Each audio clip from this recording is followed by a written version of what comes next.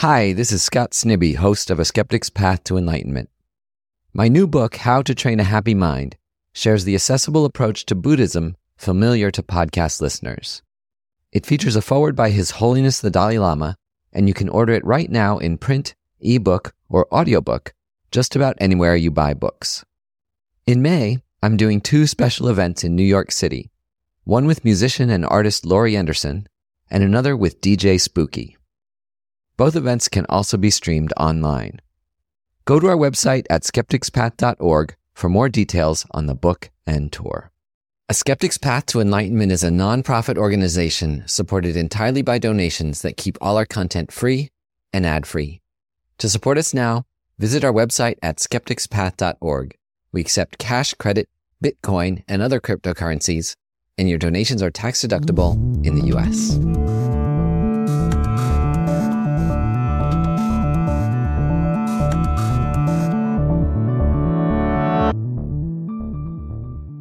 I'm Scott Snibbe, and this is A Skeptic's Path to Enlightenment. Everyone wants to be happy, and no one wants to suffer. This is something we all share, like a basic human right. But how do we achieve happiness? Ironically, the Buddhist perspective is that the most powerful route is to turn our concern toward others.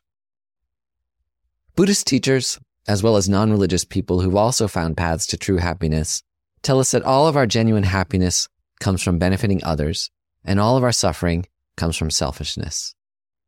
It's not selfish to take good care of yourself, of course, but when does self-care turn into selfishness? When does it become a cause of suffering?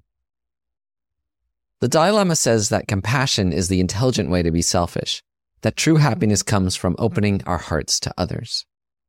So what's the unintelligent form of selfishness? That's the thought, me, mine, my coffee, my car, my phone, my lunch, my job, my friend, my boyfriend, my girlfriend, my happiness. The idea that as long as I get mine, I'm okay.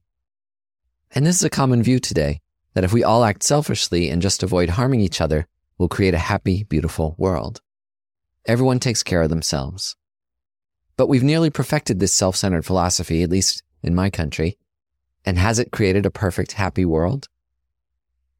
The Buddhist view is that the path to happiness is the reverse, thinking of you, your happiness, your welfare, your lunch, your partner, your coffee. This is the source of all happiness. This is being intelligently selfish. As the Dalai Lama says, if you want to be happy, cherish others. One of my teachers is Venerable Sangye Kadro, who's still known by her given name, Kathleen MacDonald. And she was one of the first nuns ordained in the Tibetan tradition. She's also the author of my favorite book on meditation, How to Meditate. Venerable Sangye Kadro gave me some helpful advice when I started leading meditation 14 years ago.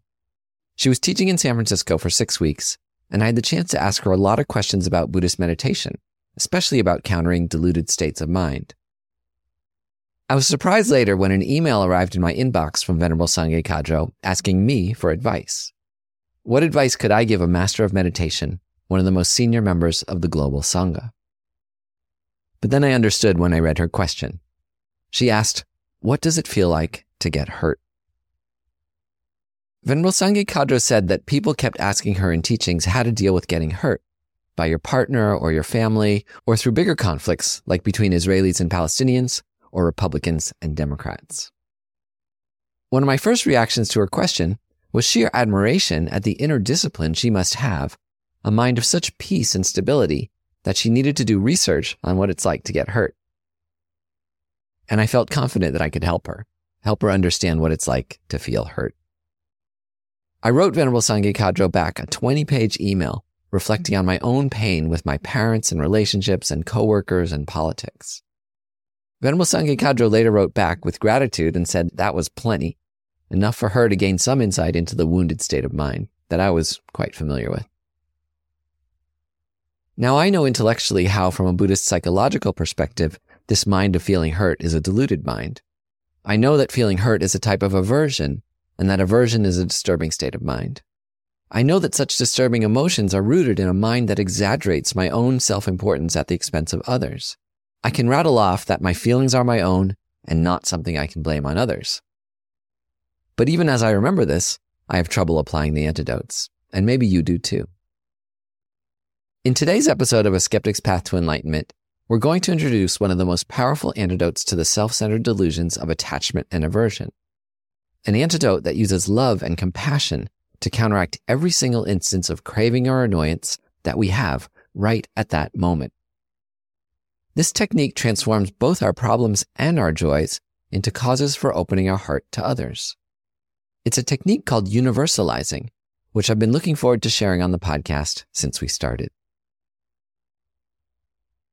It's worth going deeper into what Robert Thurman calls the root delusion, the self-centered delusion giving rise to attachment and aversion that we discussed in episode 15, Am I More Important Than Everyone Else in the Universe? That's a cheeky title, but sadly I think it's true that it's the way that I and a lot of us view the world from the lens of what it can do for me. One of the first steps to countering the delusions that are at the root of our suffering is simply to become aware of the workings of our mind without getting caught up in them. Like Venerable Rabina Korten says, don't believe everything you think. It's a wonderful piece of advice that helps us begin to question the basis for the spontaneous thoughts of craving and anger and self-pity that arise in our mind.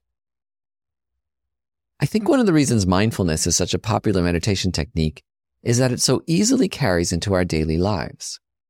As it's taught in one popular form, mindfulness is simply becoming aware of what's happening in your mind, gaining some distance from your thoughts to see them more clearly. When you're able to maintain some mindfulness, you can start to see how your mind responds to events. And you're able then to make choices about your responses, if not in your mind, then at least in how you respond with your speech and actions. Something you begin to notice, probably for anyone who's been meditating for a little while, is that the way our mind habitually operates is from a self-centered perspective. As we go about our day, invariably some things go our way and others don't. We react emotionally to these events, feeling upset when things don't go our way and happy when they do.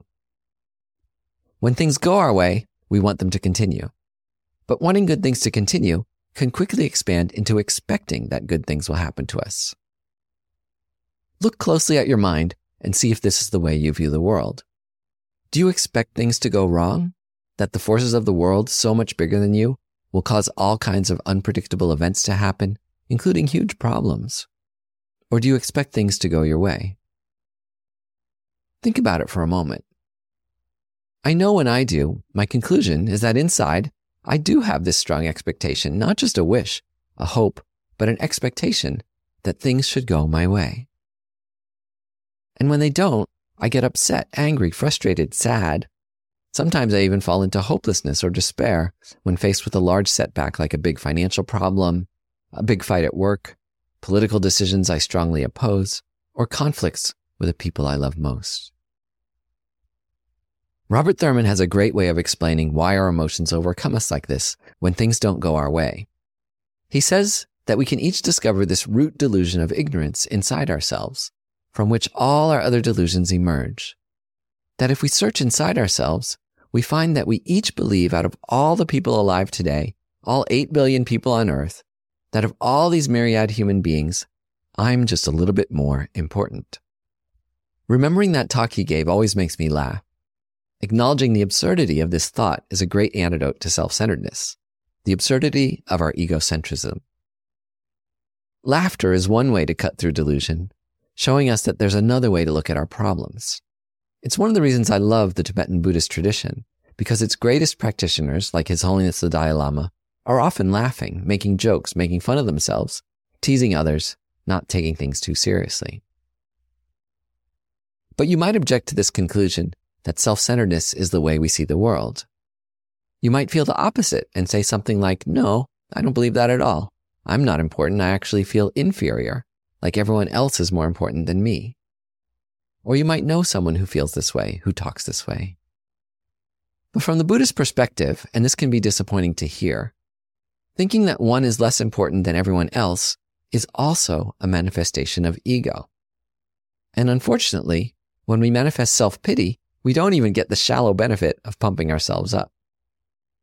Instead, we think, I'm worthless, I can't do anything right, there's nobody more screwed up than I am. Small-mindedness is ego in reverse, with thoughts still centered on oneself, but colored by negativity, self-hatred, and exaggerated levels of discouragement. This kind of self-pity is as equally delusional and self-centered as arrogance. With a more balanced view of our strengths and weaknesses, and especially our potential and capacity as human beings, the delusional nature of these exaggerating thoughts of our importance or unimportance becomes clearer. Even the most compassionate and effective people on the planet went through moments of ego and self-pity, which is encouraging to see as they managed to overcome these moments to fully realize their human potential. You can see this in many of the great leaders we admire. They each had moments of darkness that they passed through successfully to fully actualize the potential of their precious human life. The same ego also manifests when things go our way, when we find a parking spot, when we get a raise, when we meet that special someone and everything clicks. Or our ego can manifest as we enjoy the simple pleasures of the day, enjoying the foam on our latte, a movie on Netflix, a walk on the beach, a great conversation, or the warm presence of our partner. Even in these moments, our ego can go wild. The ego can become neurotic, worrying that this pleasure will end, and with good reason, because as we know from the nature of impermanence, everything changes and everything ends. We can also feel guilty when we're enjoying ourselves because we know at the same time that so many others are suffering, deprived of the simple happiness of safely walking down the street, having enough money to buy food, having a comfortable place to go home to. Or we can feel superior when confronted with our good fortune when compared to others' suffering. We see this in gross caricature when some public leaders in business or politics who, when they're confronted with the suffering of the homeless or the unemployed, turn a cold shoulder and say, "I worked hard and made it, why can't they?" Or, "Our thoughts and prayers are with you," which can be another way of saying, "I'm glad I'm not in your shoes." If you've been following along with this podcast, you know that we've gradually moved through a 1,000-year-old Buddhist sequence of topics called the Lam Rim, and that we're now examining the advanced states of mind where one wholly reverses the self-centered attitude to one of love and compassion. There's a name for a being who commits to the opposite of self-centeredness, who works only to benefit others. In Buddhism, such a being is called a bodhisattva. As a Buddhist, you might even become so committed to this ideal that you take a lifelong vow to pursue it, just like the Dalai Lama. For people who take what's called the bodhisattva vow, you renew your commitment to this ideal every day.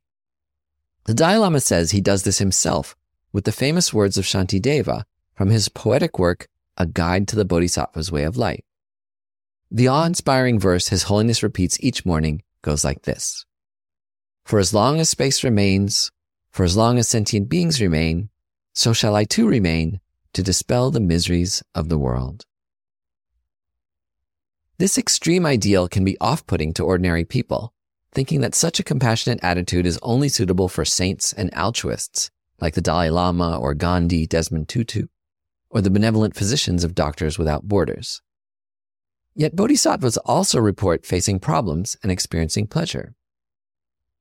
The mind training techniques of Tibetan Buddhism, called Lojong in Tibetan, offer many advanced techniques for transforming our daily dramas into tools for expanding our love and compassion. Not fleeing pain and pleasure like an ascetic, but using pain and pleasure as fuel that moves them toward a more enlightened way of living and being. In our last episode, we practiced a meditation on one of the most powerful of these techniques called Tonglen. Today's technique of universalization is equally powerful, but far simpler to practice in everyday life. In a previous episode, we practiced a meditation on one of the most powerful of these techniques called Tonglen. Today's technique of universalization I find equally powerful, but far simpler to practice in everyday life. I've also found that students of meditation can find universalization easier to practice because it's free from some of those initial intense feelings of fear or pain that one might have when attempting Tonglen's heroic taking on of others' suffering. I'm excited to share this other technique with you now, the technique of universalizing. Universalizing is both simple and profound. The idea is to apply a universal antidote to the attachment and aversion of pleasure and pain that brings others to mind in every moment of our daily life. Normally, when we experience a setback, our mind tightens into itself, feeling wronged, angry, sad, jealous, betrayed, or depressed. And when we experience something pleasing, we can also get lost in ourselves, fixating on the pleasure and the me experiencing it. How great it is. What a bummer that it's not going to last. And could I please have some more? Maybe tomorrow, or even later this afternoon. When can I get more of this thing that I love that gives me so much pleasure? And even as we're enjoying a pleasure, sometimes at the same time, we're worrying and plotting how we can get it again. Or we can feel guilty, thinking that I don't deserve this. So many people don't have the pleasure and good fortune and wealth that I enjoy. I should be giving money to charity or helping the homeless instead of eating this cake, watching Netflix, having this fancy cocktail. Obviously, it's not good to overindulge and spend everything on yourself, then do some Buddhist practice to make up for your gluttony. But still, we experience pleasures each day. How can we make them part of our spiritual path? Is it possible to weather our setbacks and enjoy our pleasures without the disturbing emotions of craving and aversion and guilt arising?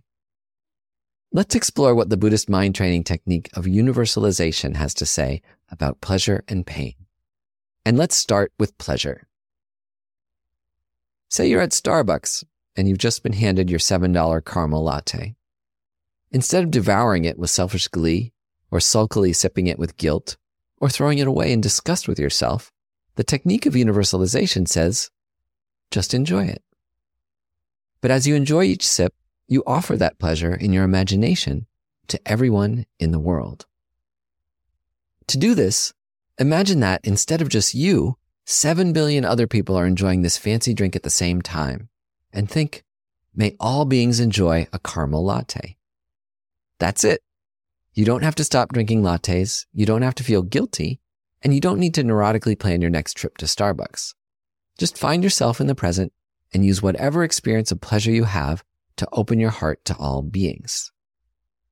You can go into great detail using the power of your imagination to expand to all kinds of people. Think of those who are thirsty, starving, or poor. Imagine that as you enjoy this drink, they too have their thirst quenched, their hunger satisfied. Picture how much they would enjoy it. And think how much you would love to share with them this pleasure, to nourish them if you could. We'll go into a meditation on this next week, but Starbucks is a convenient, simple example of transforming the enjoyment of daily pleasure into a virtuous state of mind. Now, obviously, the point here isn't to overindulge and to start eating and drinking and binge watching and buying and swiping right in excess. The meditation technique of universalizing isn't meant to be a pass for overindulgence. And whatever resources we can share with others that we can use to create a more just and fair world in real life, we obviously should. But the focus on this first part of universalizing practice is how to transform our everyday pleasures like enjoying our lunch or our job or entertainment or the presence of others into a cause for our greater compassion and connection to others. So what about when things go wrong? I'm sure you can think of plenty of examples, from trivial to heartbreaking, from my boss getting angry at me to losing my job, from an unexpected tax bill to losing your home, from not getting what I ordered at the restaurant to not having enough money to buy food. Starting small can be powerful, especially if you're someone who's in the middle of the road right now, someone who's not in a massive personal crisis, and also not in a state of greedy overindulgence. Imagine a small displeasure, like being corrected by your boss for some error at work. Instead of getting angry, self-righteous, and defensive, thinking that's not fair, I didn't know, that was a mistake, she's wrong, I worked so hard, she should have explained better what she wanted, things like that. For the sake of this exercise, consider what we'd think through the lens of universalizing. From the view of universalization, you might think to yourself, as my boss yells at me, may no one else be criticized, feel hurt, or insulted. Think of the millions of other human beings feeling similar pain at this moment, feeling criticized, hurt, insulted. And think, similar to the way we do in Tonglen, that by my feeling hurt and insulted, may no one else feel this way. May no one else even be criticized or insulted in the first place. What's important here is that you're not even trying to change your behavior or your feelings. Like we do in mindfulness, we observe and accept our feelings. But then we go further, using this analytic meditation technique of universalizing to use our pain as fuel for compassion. We realize that many others feel the same pain or worse right now, and we wish that none of them should feel that pain or suffer that same problem. Typically, when things go wrong, you might get angry and start fighting back, or feel dejected and sad, even hopeless at the repeated wounds of your lifetime being opened again. Instead, from this perspective of universalization, you've been given fuel to expand your compassion. You use your personal pain to connect with the millions of other human beings feeling similar pain right now. And then you think of those who have it worse. There are more extreme versions of being insulted. Think of those in prison being taunted and attacked by other prisoners or abusive guards. Think of immigrants at the border denied asylum or separated from their children. Think of people losing their jobs, people being unjustly accused of crimes, people whose partners are leaving them. Use the small pain you encounter to expand your heart to consider the greater pains of billions of other people on earth, pains they're experiencing right now. You can think, by my experiencing this pain, this insult, this conflict, may no one on earth experience pain, insult, and conflict. Of course, this isn't a magical cure that actually takes away everyone's suffering, but this mental practice gradually softens and opens your heart. It brings mental ease. It helps you to more fully enjoy life's fleeting pleasures and gives you grace in accepting life's setbacks. It turns every moment of your day into a means for expanding your compassionate heart. Next week, we'll meditate on this topic together. Universalizing is a practice that can be done in quiet solitude like other meditations. But the purpose of meditating is to familiarize your mind with the process of universalizing so that we then recall it as we go about our day experiencing pain and pleasure. The first step in countering self-centeredness is to simply imagine that we could share our good fortune with others, and that our pains can be ways to connect in our imagination with everyone else feeling the same or worse. The instructions are relatively simple, so even without the practice of next week's meditation, see if you can try this week to remember these instructions as you experience the simple pleasures of your life, enjoying your lunch, enjoying the touch of another person, going for a walk, or even watching TV. See if you can imagine sharing these pleasures in your imagination with others. And as problems come up like your food being cold or your bank account running low or feeling lonely or rejected, see if you can expand your heart by opening up in your imagination to all the other people feeling the same. And then even to those feeling much worse in the world. Use your setback as fuel for compassion to wish that no one else should suffer the way you do at that moment or suffer even worse. If you enjoyed this episode, please consider making a donation to our podcast. A Skeptic's Path to Enlightenment is a nonprofit organization supported entirely by donations that keep all our content free and ad-free. To support us now, visit our website at skepticspath.org. We accept cash, credit, Bitcoin, and other cryptocurrencies, and your donations are tax-deductible in the U.S. If you have any feedback on this week's episode, please share it at our website or on our Facebook, Instagram, or Twitter pages, where you can find us as Skeptic's Path. We also have a private meditation discussion group that you can join. You'll find a link to it at the bottom of our website. Thanks to Jason Waterman for marketing, Isabella Acebal for digital production and social media. We wish you a wonderful day.